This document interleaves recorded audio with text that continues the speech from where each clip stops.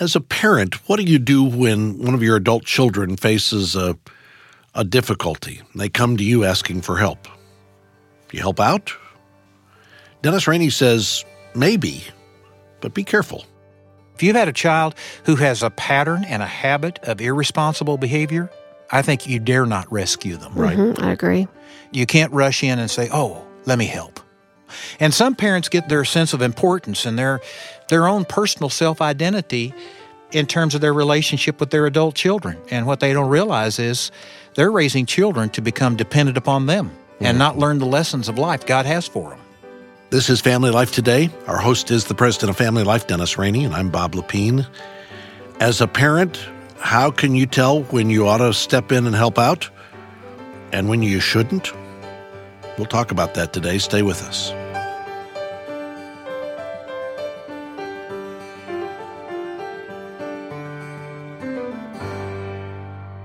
And welcome to Family Life Today. Thanks for joining us.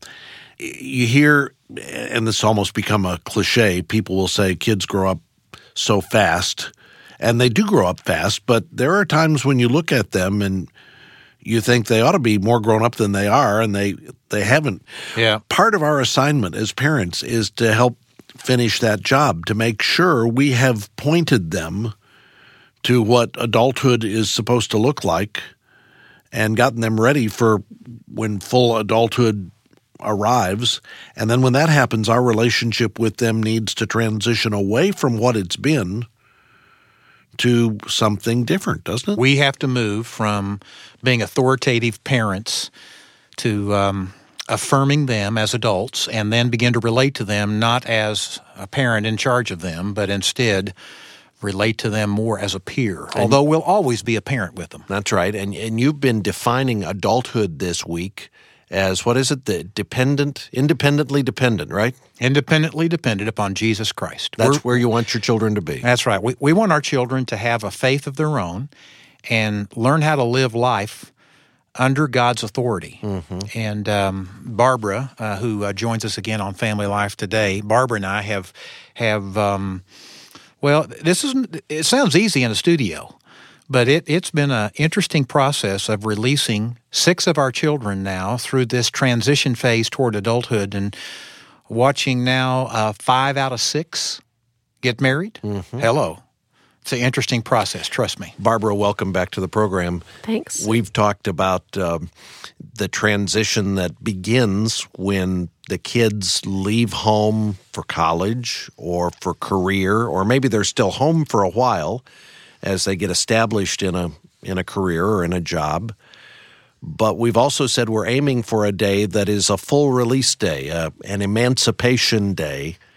Did you memorialize that? Did you ceremonialize that? In other words, did you have a dinner or an event where you said, congratulations, here's the title deed to the car, or whatever you did to launch them to adulthood? We did more of a ceremony upon graduation from high school, going into college and on their own than we did going into adulthood. The real ceremony when we officially said they were adults was when they packed up the U-Haul and pulled out of the driveway. That was the real ceremony. Right. I think there are times when we as parents need to help our kids out getting started, but we do need to be very careful that we're not using our position in life to just carve out a place for them where they don't have their own identity. You know, I think most of us are aware that when children get married, we're supposed to have a new relationship with them. But there is a phase between, I don't know, the end of college and the time that they get married. That may be a couple of years. And they are adults, but not married. That's kind of an awkward phase for us as parents to know what our responsibility should be, particularly, I think, for girls. Yeah, I think it's a little bit different for girls. 2 of our children moved into that phase unmarried. One was a son and one was a daughter. And it was different with our daughter than it was with our son. I felt a little bit more responsibility to help her with things. For instance, we went to visit her when she was still single and living in Atlanta, and she picked us up from the airport, and we're driving down the freeway, and Dennis said, your car feels kind of funny. Have you had it checked lately? And she said, "Oh yeah, I had the oil change, whatever." Well, when we were going, he got out and looked at it, and her wheels, the tires on her car were nearly bare. And no, you could see the steel. Oh, really? The steel belts. Uh-huh. And she just, even though she did some minor car repair with her car when she was in college. I mean, we told her, go get your oil changed and, all that kind of stuff. She never really was responsible for it totally on her own. And now she was, and she just didn't, she had no idea why her car was shaking. It didn't occur to her that there was anything wrong with it. She just thought it was the car or the road or whatever. And so we felt a little bit more sense of responsibility to protect her and to help her take care of that. Now, did she need 4 tires? Oh, yeah. Yeah. And the interesting thing is that took just about every penny she had in savings. And yet she got a chance to see God's providential care because some of our closest friends in Atlanta, well, we happened to be staying with them, and they overheard the conversation, told us where to take the car to get the tires put on. And because they knew somebody locally who would give her a good deal and wouldn't overcharge her. And, and that's a problem for these kids because they don't know when they're in a new city who to go to, and they could be taken advantage of. And so we were concerned about that as her parents. Yeah, and it turned out to be more than tires. She needed brakes, too. I mean, it was, I think it was $500 or $600. Yeah. And these are really good friends because they said, we realize Rebecca's working with young people today and leading high school girls to Christ in Atlanta. Right. And we would like to participate in her ministry by supplying the tires and the brake pads for her car. And so they took care of it. And so here she got a chance to see God provide for her in a very specific way. Now, God doesn't always do that. Yeah, and that's what I was going to say. Let's say you didn't have friends who stepped in and did that, and your daughter calls and says, I just took the car to the shop, and it's $600 because I say I need brakes in addition to tires, and Mom, Dad, I don't have $600. What do I do? Yeah, I'm not sure what we would have done if she had not had the money. She had been saving money, and that's part of the reason why this was so traumatic for her, because when she realized what this was going to cost, it would have taken every penny that she had saved up until that point, and she was just overwhelmed. But if our friends hadn't stepped in, we would not have stepped in and paid for her tires. You wouldn't have done it? I don't think so. Would we have? Well, since it involved a single woman in a major city on the freeways, driving back and forth to work, I don't know. If she hadn't had the money, we might have helped her.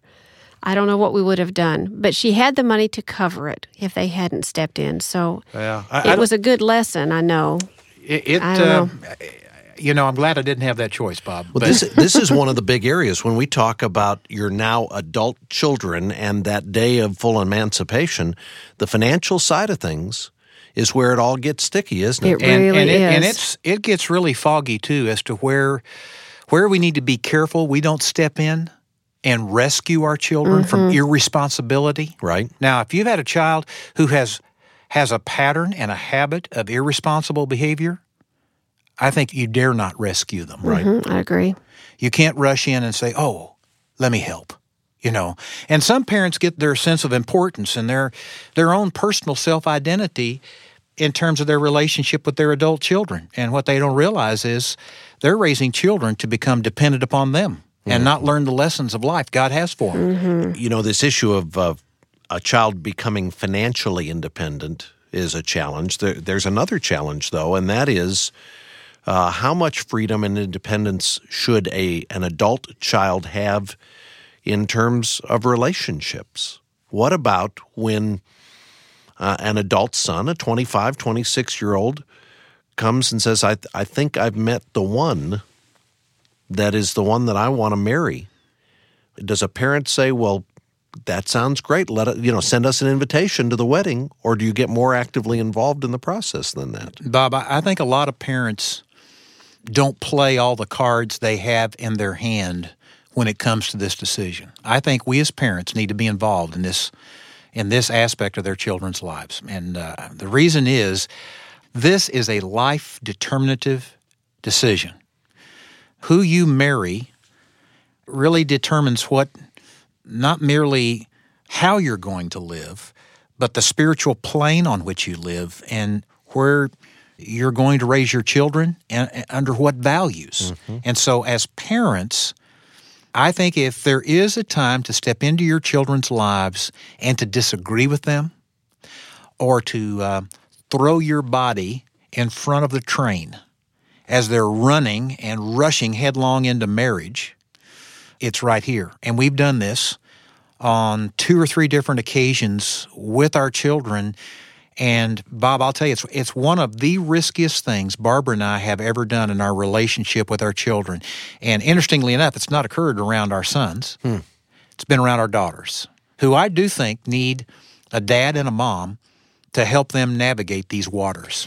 I remember with 2 of our girls stepping in, and I think what I want to say is that there's a huge difference in letting your children fail financially, as in bouncing checks or some of those kinds of things, and fail in the most important decision that they make. With our oldest daughter, she was dating a young man who outwardly had everything we were looking for, and yet there was something inside of me, and in Dennis too, I think, if I remember right. We both felt this way. But you stronger than me. Yeah, but there was something that just wasn't right. And I remember going for walks when I'd go walking in the mornings and saying, Lord, what is it that I don't feel good about? What is it that I don't like? And I would mentally go through this checklist and go, well, he's this, and he's this, and he's this, and all these things that we thought we wanted in a husband for our daughter. But there was something inside. It's just kind of an intuitive thing that didn't feel right. And as we talked and prayed about it, that didn't change. And so I remember driving to Memphis to meet Ashley for lunch one day. And it's a 2-hour drive for me, and it was a 2-hour drive for her. She was a junior in college at the time. And we met in Memphis for lunch, and I went with the express purpose of talking her out of this relationship and convincing her that this was not the person that she needed to be marrying. And I want to say here, Bob, that trip that she made came about after a lot of prayer. A lot. And a lot of discussion on our part. And it also came after Barbara and I had counted the cost that this might cost us our relationship with our daughter. She was that much, quote, head over heels with the young man. And we also realized that we had to handle it appropriately, because if she decided to ignore our counsel and then decided to share what we were saying with the young man, we would be dead on arrival at the wedding. And for the rest of the marriage. Absolutely. There would be no relationship, virtually no chance of a relationship. It would be a remarkable man or woman who could look past that kind of, concern. Yeah, intrusion. We inserted ourselves into that relationship. And I remember another conversation that we had with Ashley on our way from Little Rock to another city where we talked to her again. And these were hard discussions with our firstborn daughter. And I want to ask you about them, because you talk about throwing yourself in front of the train. Were you saying to her, your dad and I could not support this, we couldn't come to a wedding? I mean, there are different levels. Or were you just saying, boy, we've got some real concerns and we want you to think about this, and it's going to be your decision, but... I think what we were doing is I think we had some of those smaller, more minor, so to speak, conversations along the way on the phone. But when I drove to Memphis, it was a lot more significant, primarily because I was taking the time and she was taking the time. It was not just a phone call. And I drove over there to say, not just we have concerns, because that had already been expressed. I drove over there to say, we really don't feel like this is God's will for you. And we really, really are concerned and want to plead with you to reconsider. And I don't remember what I said. Honestly, I don't remember what words I used, but I remember that it was very difficult to do. And I remember that she didn't respond. She said, I appreciate you taking the time to come over here, and I've heard what you said, but I don't agree with you, and I'm not going to call it off. I'm not going to break up with him. And I remember leaving and driving home, and I had to pull over to the side of the road for a few minutes because I was crying so hard I couldn't drive, because I felt like I'd lost her. And it was a real it's a real vivid memory for me. I was driving out of the city and she was actually behind me, but at the point where I kept going west to Little Rock and she had to take this turn to go south to go back to Ole Miss, I watched her car and I just remember feeling like she was gone and that it was over. The relationship was over because she just made it so clear that she did not agree with her mom and dad, that she thought we were totally missing it, that she was right and we were wrong, and it was a very, very hard situation. And I want to say this, to step into your emerging adult child's life and speak for God, you better be sure you're speaking for God. The Scriptures really warn against that. But I'm going to tell you, as we evaluate that relationship, as we observed, as we went to the Scriptures, it really wasn't right. It wasn't best for Ashley. And God used that conversation that Barbara had in Ashley's life to get her attention. He used us. He used her brothers, interestingly enough, who also went to her.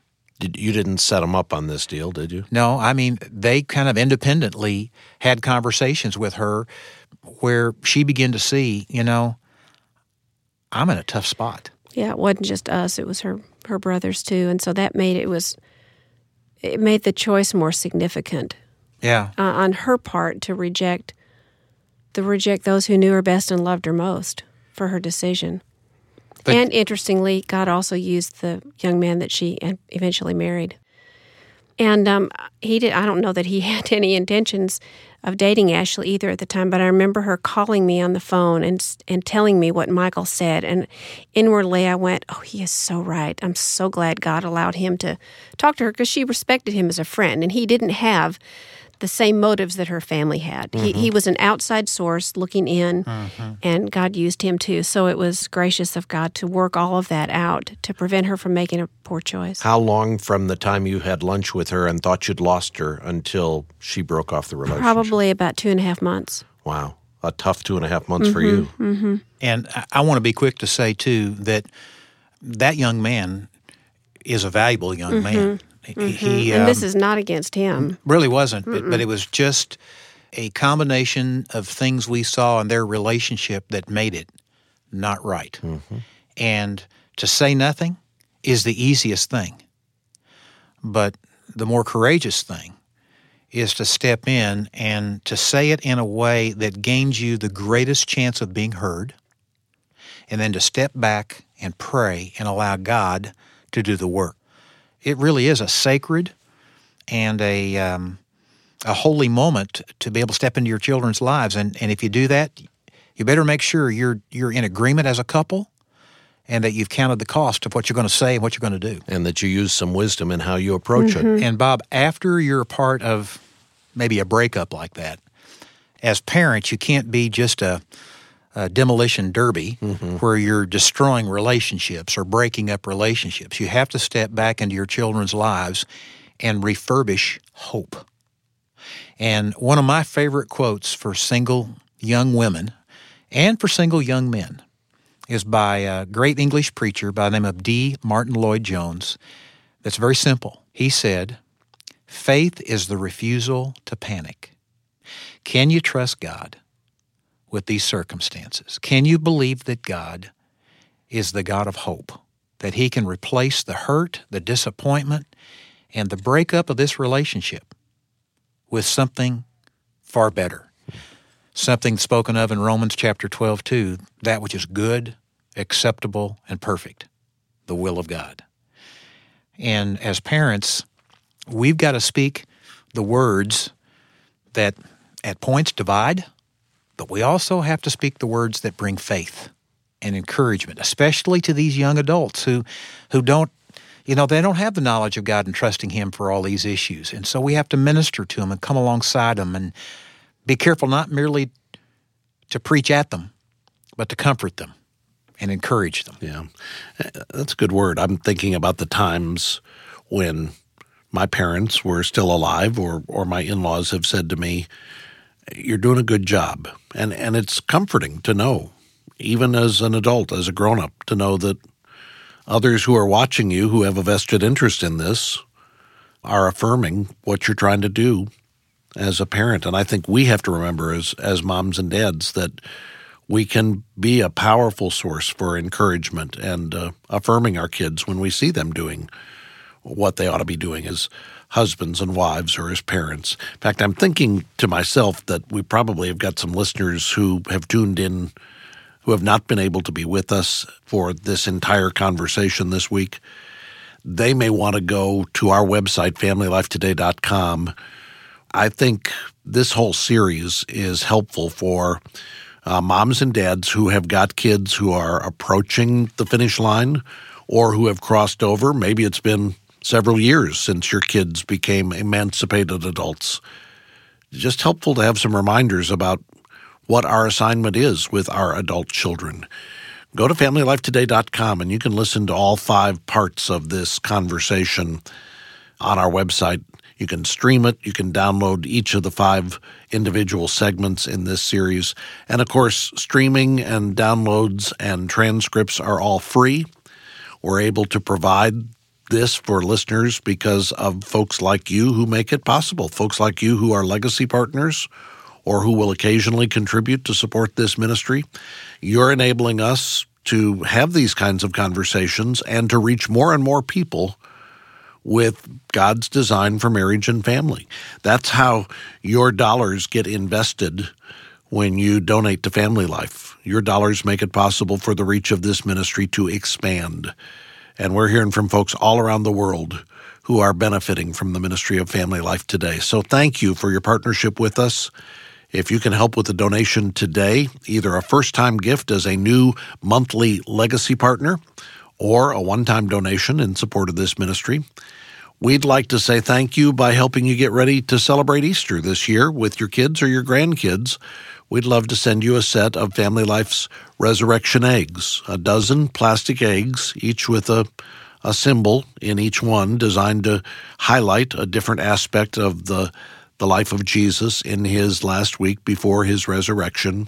You can donate online at familylifetoday.com, or you can call 1-800-FL-TODAY to make a donation.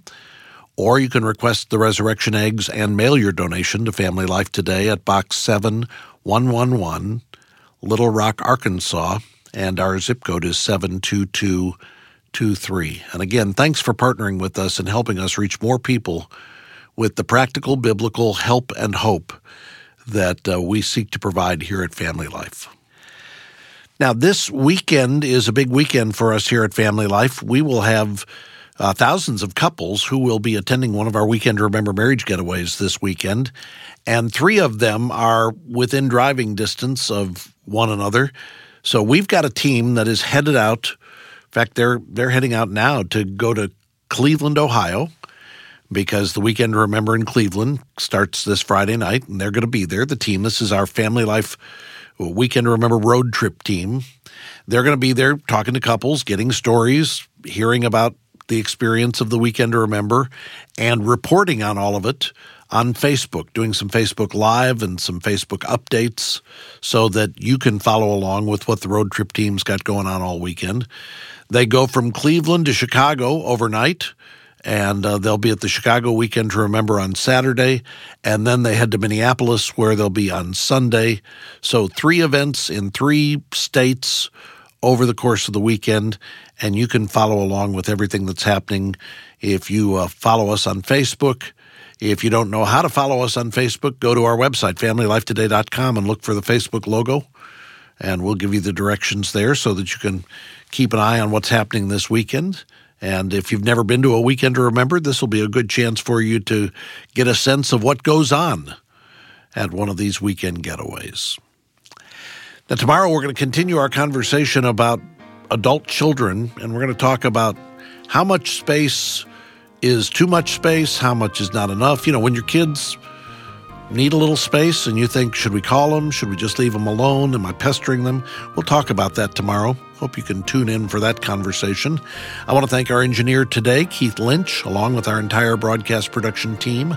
On behalf of our host, Dennis Rainey, I'm Bob Lepine. We'll see you back tomorrow for another edition of Family Life Today.